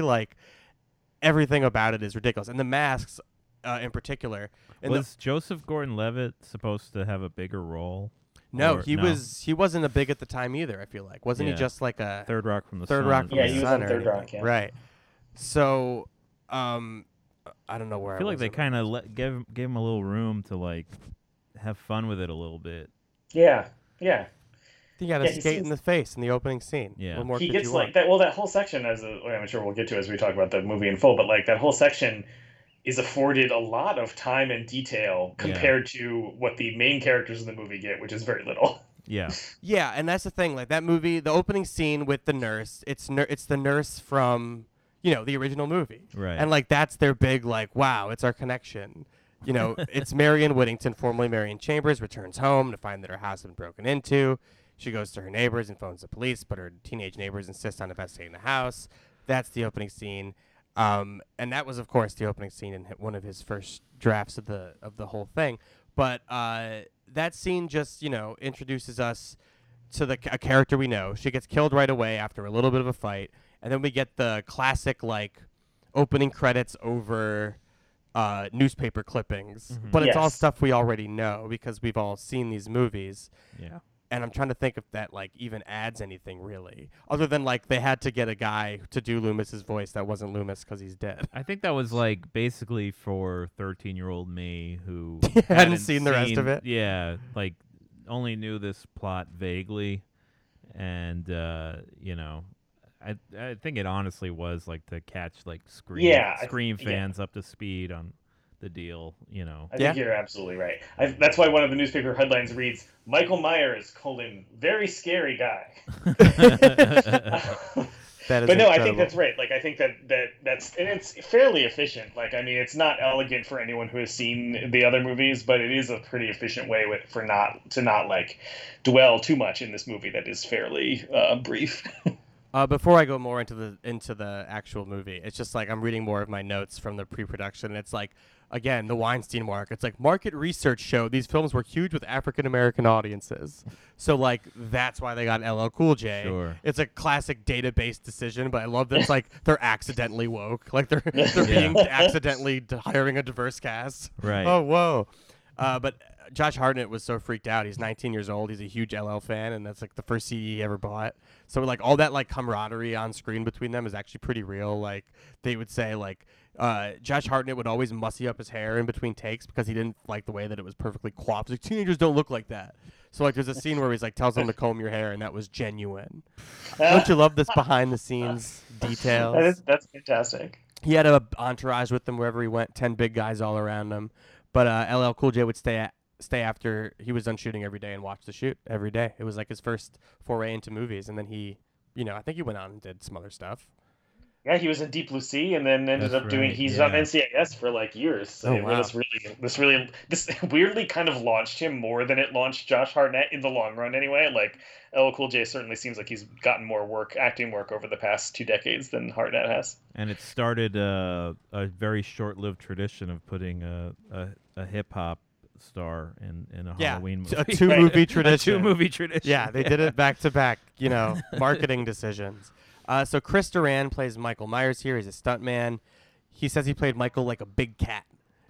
When you lock on to prey and it's scary. So like that kind of big cat. Yeah, not like a big like a regular size house, not a big house cat. No. Like he'd lock onto his target, tilt his head, lock his eyes, and very low in his throat he would actually growl. He said while he was doing it, and he put that energy into it so he could be scary in the room and scare everybody. Just like a big cat would steal a woman's purse and not kill her. There was a joke on set that, that Michael should pick up a gun, and Mustafa Akkad, the protector of the franchise, was like, absolutely not. Michael can never have a gun. So there was the scene where he's flipping over the tables and stuff, and he's standing on the table with the knife. Mm-hmm. While Mustafa was there, they shot a fake scene where like he dropped the knife and pulled out a gun and started shooting it just to freak out Mustafa Akkad. Wow. And they said, "You got me." So I always I love reading details from the set. So the mask stuff. There was a different mask for every movie except the second movie, which they just used the same one from the first one, but it had like a guy with a much rounder face, so it looked different anyway. So the first mask for this movie, which they call the K&B mask, aka the Casper the Ghost mask, basically it was super white, featureless, that was too ethereal looking. It's not really in the movie except for in the background, like never in close-up, because they shot it. There were 3 weeks into shooting when the Weinstein saw the dailies or whatever and said, you guys can't use that mask anymore. So the consensus from like everyone at Dimension and the Weinsteins was that you had to change the mask. So there's one scene that they didn't want to lose a day of shooting, so they just used the mask from 6, and that's in the opening scene with Marion. That whole scene is the mask from 6. And then the rest of the movie is another mask, the Stan Winston mask. They made another one that looks... I still think the mask looks really bad in this movie, so it's not that much better. But, like, the eye holes are too big. You see way too much around his eyes. I think it's scary if you only see his eyes. But if you see the white, the white skin around his eyes, just like, that's just a guy in a mask. Yeah. So they still had that issue, I think. But everyone said the first mask was more comical than it was frightening. Nobody liked it. Oddly enough, the Patrick Lussier, the editor of this movie, and who went on to direct some stuff like My Bloody Valentine, and he edited Scream as well. He said the opening scene of Scream, he was used to this because he said if you watch Scream, you'll see how many masks they use in the opening scene. There's like multiple. He's like they couldn't figure it out, and you can still see it.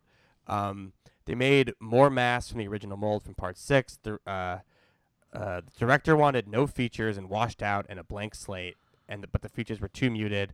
So, yeah, basically they were fighting over it, and that's why they used the mask from 6 that one day while they were fighting it. Basically, the reshoots cost $1.7 to $2 million just to redo all the close-ups of the mask. In long shots, they said fuck it and left it, and you could see the old mask. And, of course, there's that one shot with the weird digital effect. Looks like a floating cartoon. Be on the lookout for it. It's in the Charlie's death scene. It's really incredible. They said the set must have been torn down, and that's why they didn't remember to fix that shot. They said that the anamorphic lenses were taken up at the time at the studio, so they couldn't shoot it on anamorphic lenses. They just shoot it on Super 35 and do the process to translate it or whatever that is. Lots of shots in the movie call back to the original. I'm sure you noticed that throughout. Michelle Williams looking out the window. Mm-hmm. Adam Arkin's death scene is getting stabbed through the back and picked up. Also, the scene where she hits him with the fire extinguisher and he's laying on the ground. And then he's in the background, and he rises. Yes. And it has the same exact effect on the audience. It's as thrilling. Yes. Charlie doesn't die on screen, as we mentioned, but he did spend all night shooting, pretending to be dead in a dumbwaiter with a broken neck. That also felt like a callback to Halloween, 5 or 4? There was a dumbwaiter scene in one of them with Jamie Lloyd. Yeah, with Jamie.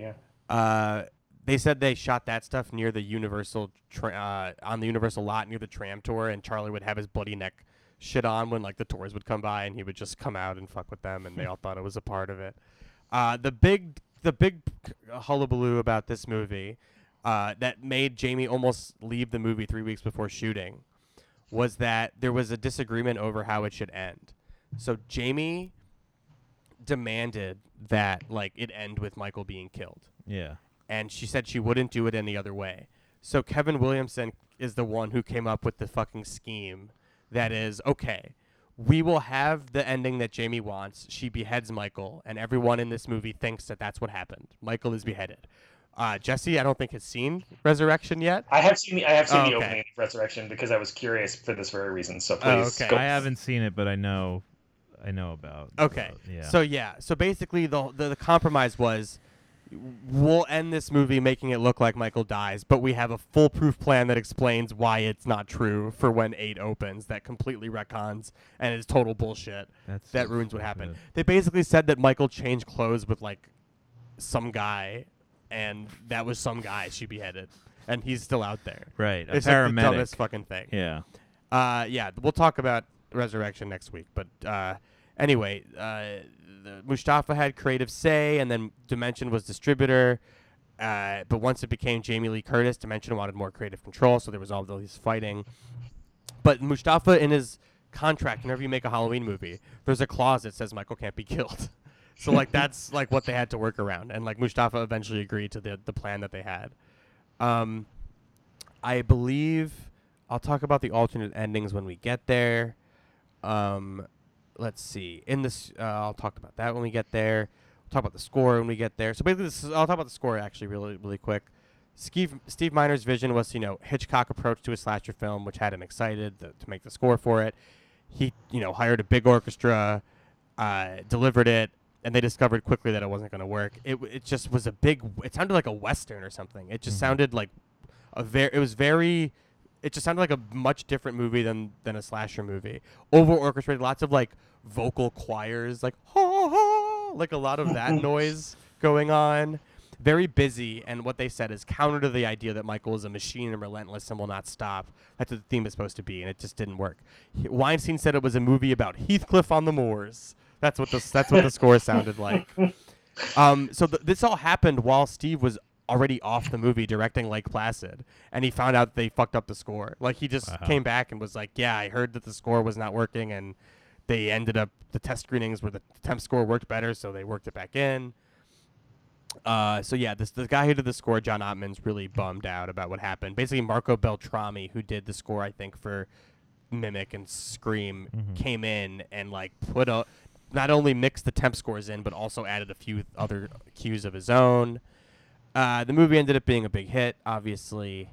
In adjusted dollars, it was the most successful one until the new one in 2018. Mhm. But no one's exceeded the original in terms of pure profits.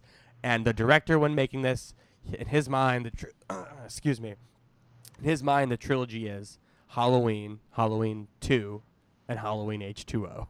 Wow. This is the original trilogy. So let's talk about the movie and interrupt me to make fun of a scene or talk about a scene at any Okay. point. We talked about the opening. Marion's in the house. Her neighbor kids are looking around. Rushing next door, she finds her teenage neighbors murdered, and Michael Myers appears wearing the trademark white mask. Michael stalks and kills Marion, then gets into a car and drives off just as the police arrive to investigate the break-in, discovering the bodies. Pretty dumb cops. Like they truly do pull up, and he just pulls right out. Yeah. It's an incredible sequence. And he knows not to put the lights on. Like I just love his level of intellect, like. Well, don't you? That's another thing we talk about a lot. Like in the first movie, how he like digs up the tombstone and puts it on the bed. Like Right. he's a showman. Yeah. Well, there's also maybe I missed why this is, but like this is the nurse, and she is said to have been taking care of Loomis as she's in later years. But that like I guess maybe if he had a private practice, but like there's a file on Laurie Strode in her house where because Loomis used to live there. That just seems like Michael went and ransacked the office. It seems like a HIPAA violation to me. It definitely I'll just take is. these files home with me in my dotage, and then like whoever they'll just be with my things. It's like my trophies from high school, my patients' files, like with their personal information, and their current address. Like it just it's. I know it's just movie stuff, but I found that kind of dumb. When did Loomis die in this? Like. Well, he universe? died in between. He died right after doing 6, in real life. In real life, and yeah. in the movies, technically, they've killed him more than one. Like they killed him in 2, and then brought him back, for 4, 5, 6. Oh, that's right. He died in the explosion. He dies in the explosion, but I they just forgot give him about like a that. weird burn mark on his face, and they say he's fine. Does he Right. die at the end of 6? I think he does, or maybe. I don't think the character does. Yeah. But I think he's left screaming once again. Oh, so I that's think in right. the movie, I think that according to this, since this movie skips 4, 5, and 6 anyway, but the idea seemed to be that he kind of retires and gets to, live out his life in only a fit of mild paranoia that he's going to be killed by Michael Myers. Right. And then we cut to Laurie Strode, who's relocated to California, which is funny because all the Halloween movies are shot in California but are supposed to be Illinois. She is now known as Carrie Tate, headmistress of a small private prep school. She has a teenage son named John, and the two of them live on campus with the rest of the students. Laurie still struggles with the events of Halloween Night 78. We know this because it opens with that POV shot dream sequence that kind of like takes you on a little tour through her psyche. A little Tales from the Crypt opening It credits. is. you Yes, know. absolutely. Yeah. I kept waiting for like a pun to be thrown at me by a skeleton. Laurie still struggles with the events when Michael Myers stalked and killed those around her. As a means to escape her past, she faked her death and has been living under her assumed identity ever since. Her past trauma, as well as the stress of living under her false pretense, has turned her into a functioning alcoholic. She is also heavily dependent on medication for her emotional condition. It's so funny to me that 2018 Halloween, which we'll talk about in a few weeks, was talked about in these terms of like trauma and all that stuff. Alcoholism, too. Alcoholism. Yeah. It's like everyone it's like a massive psyop operated by Jamie Lee that everyone just forgets this movie exists Yeah. while promoting the 2018 Halloween. Because it's all the hallmarks that one was like trying to say was new. And it's just like, she's dealing with trauma. She's an alcoholic and she's on medication. And it ends with her getting her revenge. Yeah. It's kind of funny that it's basically a remake of this one, oddly enough. You know what would have been cool if they did one in 2008? H3O, H3O, yeah. Yes, 100%. 50-year-old Jamie Lee Curtis. It's weird to me that she's. I mean, it makes sense. The math all checks out, and she is more or less the same. She's like only a slightly older than Laurie Strode's actual age. It's wild to me that Jamie Lee Curtis's character, that Laurie Strode, is 38 in this movie. I mean, again, it's not like she looks way older. It's just like weird to me that she's like younger than I am now in this movie and has like a teenage son and stuff. It's like it just doesn't have that. I think that's part of the reason why the David Gordon Green one works for me a little better, is that like you feel the weight of the years a little more. Even though 20 years is a long time, the 40 years that you get in the David Gordon Green just feels, I don't know, you just feel the weight of that a lot more, and like the kind of age of it. In this one, it just kind of feels like, oh yeah, she's still in her 30s. Like there's so much life left. She's supposedly. having sex, you know. Yeah. Yeah, with Alan Arkin's son. Yeah, Adam Arkin. Laurie has a secretary named Norma, played by her mother Janet Leigh, who dotes on her like a parent and notices how Laurie gets particularly She shaken. wants to be maternal. Yes. Laurie's boyfriend Will is a guidance counselor at the school, and the two of them share a semi-discreet relationship. But Laurie's relationship with John is becoming strained. She's overprotective of him and refuses to allow him much freedom. He is to stay within the locked school grounds at all times, and she denies him the right to attend an annual school camping trip to Yosemite, which is on Halloween. John's girlfriend Molly, played by a young Michelle Williams, also stays behind due to some problems with her tuition. Their friends Charlie and Sarah also fabricate reasons to stay behind so the four of them can celebrate Halloween together on the near-deserted campus. John and Charlie convince the school security guard Ronnie, LL Cool J, to open the gate and let them out so they can walk into town and shoplift a bottle of wine for their party. Laurie ends up meeting Will for lunch in town and opens up to him a little bit. This scene does some good character work in that he runs to the bathroom and she like asks the waiter to get her an extra bottle of or an extra glass of wine to chug before he gets back. Yeah. Today, can I have it today? Yeah, because she's just standing there looking at her full glass. While he's in the men's room, she already said that. On her way back to school, I love that the person put the detail of the wine chug in the synopsis. Oh, yeah. It's important character stuff. On her way back to school, Laurie sees John and Charlie walking down the street and becomes enraged that he left the school grounds.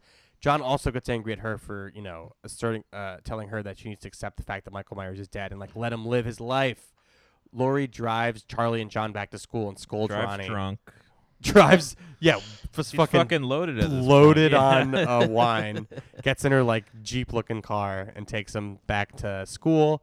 Meanwhile, we know Michael Myers has arrived at the school because his little jalopy that he stole from the lady at the bathroom. Just is park there. it anywhere. Yeah, just leave. just fucking leave it right there. I'm really sad that we don't get any besides the rest stop, which is a very strange rest stop. Oh yeah.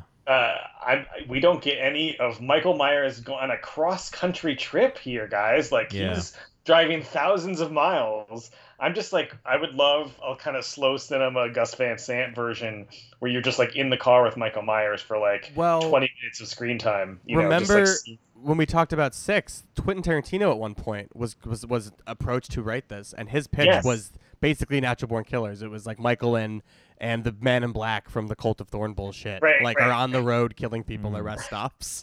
I don't even want the killing. I just want Michael Myers like fiddling with the radio. What does he eat? You know? Yeah, exactly. I want to see him at the drive-thru, like, I'll take a number 2. No onions.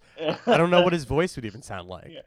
Has he ever talked ever? He was supposed to talk in this scene when she chops his head off. When he pulls his hand out, he was supposed to say Laurie, and they cut it. They cut it. He's never really spoken. It's not really him. It's not really exactly. That was the reason they cut it. They said because it would have made no sense, even less sense, if the security guard who she kills, thinking it's Michael's, knew her name. It would make no sense. So they cut it out. But yeah, Michael Myers has arrived at school. He follows Laurie downtown and lurks outside the school later, staring in at Molly as she sits in Laurie's literature class. Laurie addresses the students before they go for Yosemite and lectures them to be on their best behavior. Afterwards, she surprises John by telling him she's changed her mind and will allow him to go with the others. But since he's already made plans with Molly, Charlie, and Sarah, he stays behind anyway without telling her. That night, Michael slips onto the grounds by distracting Ronnie at the gate. That scene's pretty fun. You think Ronnie's going to get it, but he doesn't. No. This movie is constantly doing like what I would say is like blue balling you. Yeah. They keep like putting people in harm's way and then taking them out. And I guess makes the third act more satisfying, but it also makes the rest of it maybe less satisfying. It also makes it a slasher movie where 2 people get killed. It's a good point. Yeah, a lot of. Or, I mean, more than 2, but not many. Not that many. So that night he slips. Oh, I already said that. Ronnie is unharmed but knows something is wrong. John and his friends get ready to eat dinner when Charlie goes off in search of a corkscrew. Sarah follows him, and they are both murdered by Michael Myers. The way that is described is basically how the movie treats it. Yeah. Her death is a little better. She gets her legs caught in the dumbwaiter and crawls away, and then gets hung like a light fixture. That was cool. That is cool, and they actually had like a whole prosthetic body for that sequence. But Charlie, the whole sequence of getting killed with a corkscrew, like the whole idea of it's great. And I think the idea is that he does get killed with the corkscrew in his neck, like the way his neck is gross in the dumbwaiter. It's crazy to me they don't have a death scene with the corkscrew. Like, why would you cut away from that? Or No. They didn't shoot No, they didn't shoot it. Wow, that's Never stupid. shot it. They were just always the director was all about the trying to be like the original and not be gory. He just wanted to be. He thought he was John Carpenter and that he could like get that tension from all these sequences. But it's like, nah, I'm just watching a guy put his hand in a sink. It's not that. It's not that intense. It's. I see what he was going for, but I don't think it quite worked. But yeah, those two both die. Will and Laurie are carving a pumpkin together, if that's what you call it. Sorry. And Laurie then tells him, that she's not Carrie Tate and her real name's Laurie Strode, and he thinks she's joking when she tells him that her brother killed her sister with a kitchen knife, and that years later he came after her. Hilarious bit. Right? Yeah. Very funny. I love how a guidance counselor, like, he hears this horrible story. He's like, take off your clothes. Yeah. This fucking 50-year-old guidance counselor. Let's explore that a little bit. Yeah. Maybe after. I don't know. He eventually realizes she's telling the truth and wonders how old Laurie was at the time. She tells him she was 17, and that's when she looks across the room, and it's like John's 17th birthday or something. Oh, yeah. It was like a birthday card for his 17th birthday. It's 2 months late, so it's a weird delayed connection she makes to like, wait a minute. But yeah, it's like her being 17 and him being 17 recently makes it like she's more worried that Michael's going to come back. Like her sense of panic sets in and she tries to call John, but the phones are dead, which, makes her panic worse. She immediately goes to her bedroom and gets her gun from under her pillow and discovers John's camping gear in the closet, so she knows he hasn't left. So Ronnie appears at the front door and tells them there's a strange car parked in the driveway, and they decide to search for John and the others. Meanwhile, John and Molly get restless and search for their friends, finding Sarah's body hanging from the light fixture. They also see like a trail of blood leading to the dumbwaiter. Michael Myers appears and chases them, and they flee back to John's residence. Myers corners them in a doorway blocked by a gate. Laurie and Will open the gate and let the kids inside just barely in time before Myers can... That might be the best scene when he's like of at the whole gate. Movie. Yeah. Yeah. Yeah. Just in time before he can get in, Laurie and Michael stare at each other momentarily through the door's tiny window.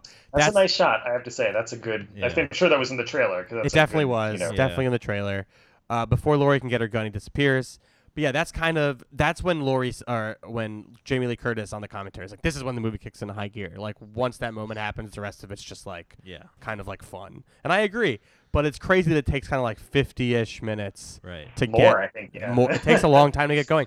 At the same time, it does fly by for me. Like it's not like a laborious watch. No. No. But it's weirdly put together for some I just can't wrap my head around the fact that it's not 111 minutes. I don't know why. It feels and looks, and I remembered it as such. Well, I think it's part of it's those scenes with Jamie Lee Curtis opposite Adam Arkin. There's a lot of them. They were kind of perfunctory. Like they what you were saying, Brett. They definitely do start to cover the stuff that the Halloween 2018 would go to cover again and pretend that no one had ever done this before. At the same time, I get why they thought no one had really or tried to pretend nobody had done this before. Yeah. Because it's done in this kind of expositional, like, I hate to say this kind of stuff because I'm actually fine with telling instead of showing, but a lot of it is very like told instead of showing. There's like the character moment with the glass of wine, sure, that's a good thing, but like she just kind of explains her backstory to her boyfriend. And there's not like... He must have not seen the opening credits. Yeah. Exactly. Yeah. And there's just like not a lot. I mean, like there's just a lot of drama or like tension in those scenes. She just kind of explains her backstory to him. And then also, he knows who Michael Myers is. Yeah, yeah. He's like, apparently Michael Myers is like a world famous or at least nationally famous serial murderer, and it just doesn't. Yeah, exactly. He seems like kind of nonplussed by it. Like it's like it's kind of like a mind blower for him, but it's like trivia almost to him. It doesn't have like a real weight to like there. And then they kind of kick right into like, okay, and anyway, like now he's here and he's stalking us. There's not like a kind of grand build up with that material, and it's not Curtis's fault. I think she's quite good and is really like trying to play Laurie as a grown up 20 years later. But the movie is just so diffuse before that it's really like that's why it feels. It doesn't feel long. It's quite brisk, but it doesn't feel like the right things are emphasized. There's like a lot of time about, comparatively speaking, a lot of time devoted to like permission slips about going to Yosemite versus Laurie Strode's deathless 20-year trauma that she lives with every day as a burden. Those things are given more or less equal weight. And then it just sort of loses track of those teenage characters anyway. Two of them get killed very quickly. Hartnett is not really there for much of the finale. Michelle Williams' character is sort of just like brushed aside. And it just doesn't have that like... It doesn't feel relentless the way that the better Halloween movies do. And it's not just like, oh, I want a large body count. But it does kind of feel like, oh, yeah, a couple people get killed, I guess. And then the rest kind of run away. And most people are okay. It's just like... Yeah, that's, and I'm all for where it ends up, especially with like Jamie Lee taking the fucking corpse on her own. And like, I love the whole, I guess, last 8 minutes of it. Oh, it's so good. It's so good. And I just wish... the rest of the movie, like, why can't the rest of the movie have that energy? It feels like they were writing it and they were like, all right, this is fine, I guess, but we really need to like, there's got to be something. And it feels like they were kind of compensating for like sort of like mediocre things. Like they were like, let's just like really like drive it in at the end. It just feels like they were coming to the end of the draft and they weren't very happy with it, and they were just like, let's do this really quick. Yeah. Let's get to the good part. Well, and like that, I mean, watching it the first time and again watching it and rewatching it, her, just like very decisively picking up the axe, and then the next cut is like her kind of like walking with the axe, and the Halloween theme kicks in, and then she's like, calling like Michael, like that's fucking awesome. Yeah, like that's like such a great moment. It's kind of wasted in this movie. Yeah. I'm gonna keep reading the description, and then we'll talk about that moment. Before she drives off, Laurie puts John and Molly in a room and locks it, while she and Will look for Myers in the hallway. Will sees a shadow and thinks it's Myers, grabbing Laurie's gun and shooting, but it's Ronnie, and he shoots Ronnie. So Will has shot him in the head. He's dead. As they panic about the mistake, Myers appears behind him and stabs Will to death, like the death in Halloween 2, with a scalpel right in the back. Chases Laurie down the hallway. She hits him over the head with a fire extinguisher and runs off with John and Molly. They make it to their vehicle, and Laurie drives off to the front gate. Before she drives off, Laurie has a sudden moment of revelation. Instead of running, she sends John and Molly off and closes the gate behind them, breaking the mechanism that opens it. She then grabs a fire axe and sets out looking for Michael. She finds him back in the school, and the two of them stalk each other, wounding each other with the axe and the various knives. Finally, Laurie stabs Michael several times in the chest, sending him hurtling over a balcony into the mess hall. He seems dead, but Laurie knows better. Help arrives at the school. John and Molly have sent the police. Ronnie is alive, the bully having just grazed his head. Aha! He's alive. Laurie's wounds have been bandaged, and she sees the coroner carrying Michael's body on a stretcher. She knows ultimately he will return, and that she must make sure he's dead once and for all, so she steals a policeman's gun and forces the medics at gunpoint to load Michael into a nearby van. Laurie takes off at high speed. While she's driving away, Myers begins to reanimate in the back and pulls himself out of the body bag. Laurie slams on the brakes and sends him through the windshield, driving into him with the van. The van plunges over the hillside, and both Laurie and Michael are thrown from it. Michael gets the worst of the deal. The van slams into his body and pins it against a falling tree. Laurie finds the fire axe and approaches Michael, who is still alive but helpless. She calls to him, and he looks up at her, mute but seemingly asking for help. Laurie reaches out for him, the fingertips touching briefly, and she feels pity for Michael. Suddenly, her rage wells back up inside her, and she decapitates Michael with a single blow. Movie ends with the actual... They just ripped it from the original Halloween soundtrack of the original John Carpenter score. They just put that back because they couldn't find it elsewhere without having like bad mixing, so they just ripped it from the soundtrack. Followed by a Creed song. Followed by a goddamn Creed song in the credits. Well, and that I really another like besides the axe thing, which I love. I really love, and this is where I think the good part of the Kevin Williamson thing comes out. That like idea that even though like it's not as if she's actually lived through 20 years of endless Halloween sequels, she's just lived through Halloween 1 and 2, but she still like tries to get ahead of it with Michael, where she's like, yeah, he's in a body bag, but like no, like look, before this becomes into a thing where he rises up and kills the ambulance driver and gets away, why don't I just take the body myself? I think that's like a really fun kind of meta moment of like, no, we're not going to do the thing that's been done in like four. Yeah, I got this. I'm taking the reins. That's a very cool moment that again I don't know that the movie really like. But the Mike whole movie is really gets Mike is 2 steps ahead of her, man. He got that paramedic. It's just like when did that happen? Yeah. Like at what point did Michael switch And also, himself why with the would this paramedic? paramedic like? He wakes up in a body bag And in just a starts van. freaking out. He Yeah. starts freaking out. And he's like, I got to attack this person that's Yeah. driving this van. Yeah. He doesn't. What is his mouth taped shut? Like what? Yeah. Oh no! They I read that. Oh, yeah, they explained that Michael Myers broke his larynx, so he couldn't talk. They're Mike- just Mike really is- writing Mike is themselves out of a thinking- corner. Mike is thinking like fucking. Mike is playing like 8-dimensional chess right now. I have a few alternate endings here. Ooh. In one draft, the film's climax takes place at a big dance in the gymnasium. The floor of the gymnasium opens up to reveal a pool underneath, and he says, "Ever seen It's a Wonderful Life?" It's a reference to that. Michael crashes the dance, and Laurie impales him with a javelin. He falls into the pool as the floor closes above him. That's one ending. Another ending involved Laurie driving a bus from the school full of students trying to escape Michael Myers. He makes his way onto the bus. It crashes and teeters on the edge of a cliff. Laurie manages to get all the students off the bus and leaps to safety as the bus falls hundreds of feet with Michael dangling from the bumper to his death. Another one we had ended with a helicopter decapitating Michael, which is a version of the teetering bus scene. That was our Mission Impossible style ending, which was way too pricey for Dimension. But those all existed at one point on the page, which I love. As I mentioned, Kevin Williamson was involved in various parts of this production. Although not directly credited, he provided rewrites and character dialogue and helped make alterations and sketches of the script. He also came up with the paramedic idea that is horrible and allowed Mustafa Khan to agree to make this movie the way Jamie Lee wanted to make it.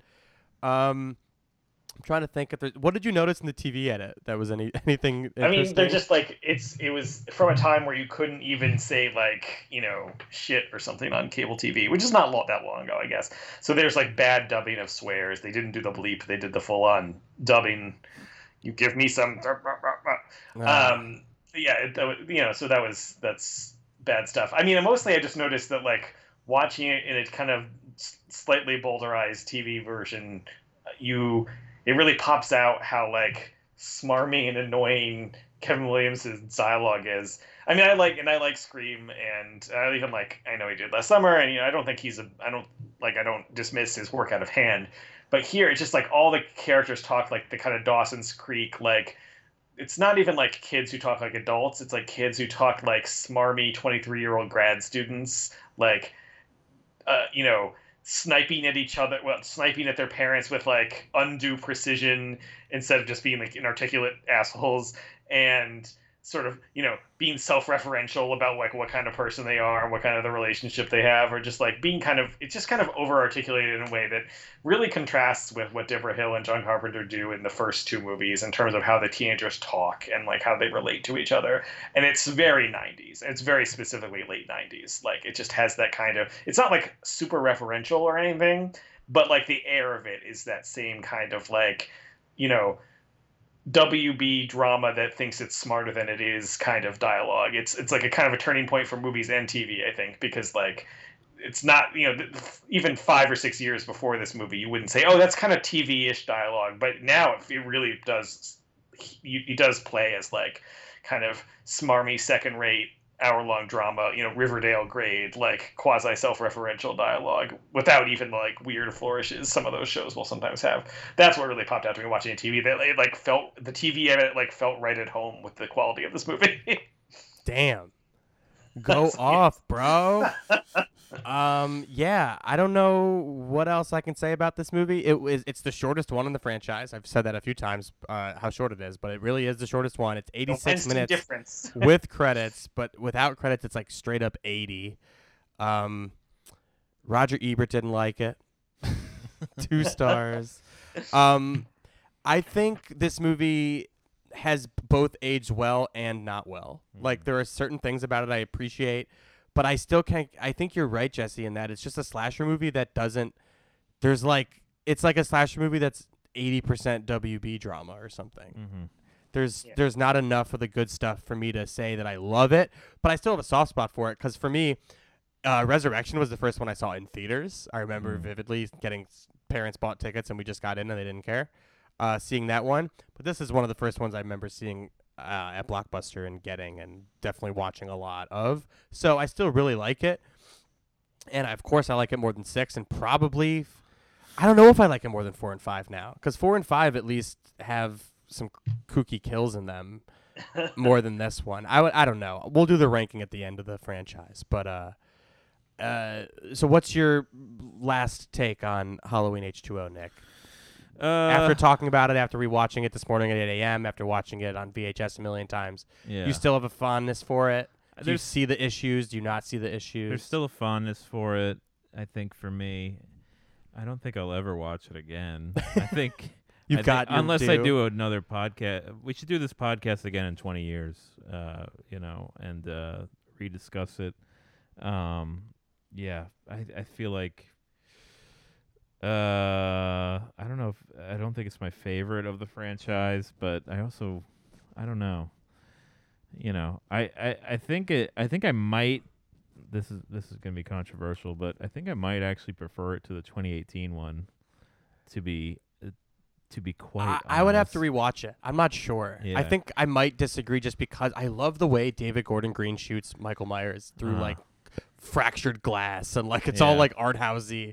And I just don't think Steve Miner, just the way Michael you looks describe in this it movie, as art housey? The way that David Gordon, particularly the way he frames Michael in a shot, I would say is art housey. Yeah. But the movie itself is definitely not. The movie is definitely more. I mean, it has that weird Danny McBride humor in it, where like that like kid being gay scene. You remember that? Vaguely, yeah. Like, there's just some weird stuff in it that I don't know. You know what? I need more of that weird stuff. Yeah. To be honest with you, Yeah. I feel like the Halloween movies, it's just like, it's so meat and potatoes. Yeah. And I don't know. Well, you would love Halloween 6 then, with all the Cult I of haven't Thorn seen it. shenanigans. I got to see it, yeah. I haven't seen 4, 5, or 6. That's I'll its say own that. trilogy, honestly. Yeah. But yeah. I definitely, I think they're, obviously this one's better than the Rob Zombie ones, for sure. So I haven't rewatched those since each movie's theatrical release. Yeah. And I'm kind of looking forward to rewatching them for this, but I'm also kind of dreading it. But Yeah. people really have come to like the second one as like some treatise on trauma that like I don't know if that's we're feel gonna like think that. I feel like Rob Zombie just doesn't have it in terms of film. Well, he has made Texas Chainsaw Massacre like 5 times. He just Yeah, keeps, exactly. Yeah. He just keeps making the same movie. Yeah. And I think he would even admit that. Yeah. But it's crazy that he made 2 of these things and that they both made a lot of money, I think. I know. That's nice. We'll be back with those ones in a few weeks. Next week is Halloween Resurrection, which we'll talk all about that infamous beginning, which the rest of the movie's not as bad as, in my opinion. I kind of like it. Maybe it's because it's the first one I saw in theaters. Maybe it's because it's an internet-y movie, and I'm an internet kid. It stars Ryan Merriman, I think, from Disney movies in it. Yeah, there's things to like about it. Buster Rhymes. We'll talk about that next week. Jesse, any final words on H2O here? No, I mean, I would just say, Nick, I think you're not alone. I think a lot of people do actually kind of prefer I think there are a subset of fans who prefer this one to the David Gordon Green one. I think also for maybe some of the reasons that Brett mentioned, that it's kind of did some of this stuff first and maybe is a little less, maybe people perceive it as being less pretentious about it. So I get it, even though I don't particularly like this one. I feel like I think it does deserve some credit for, like, the same way that I think Pierce Brosnan's Bond movies deserve some credit for actually trying out a lot of the stuff that they do in earnest in the Daniel Craig Bonds. This one does, to take a shot at some of the things that they then go into more detail with for the 2018. So, props for that, even though I don't like this movie. Right on. Cool. All right, everybody. Thank you for listening to the New Flesh Podcast. You can subscribe to our Patreon at patreon.com/newfleshpodcast. Give us a 5-star review on iTunes. If you want to give us a review that's less than that, I don't want to hear from you. Give us 5-star reviews on iTunes. It helps us out. don't just do the rating. Give us a nice little review. It can be just a few words. It really helps everyone find the podcast. If you look, you will notice in quarantine, people are finding this podcast in droves and listening to the back catalog. Thank you guys so much for listening. We will keep up the franchises even after Halloween, I promise you. But I'm not going to tell you what it is. We will be back next week with 2002's Halloween Resurrection. Stay tuned for that. Bye.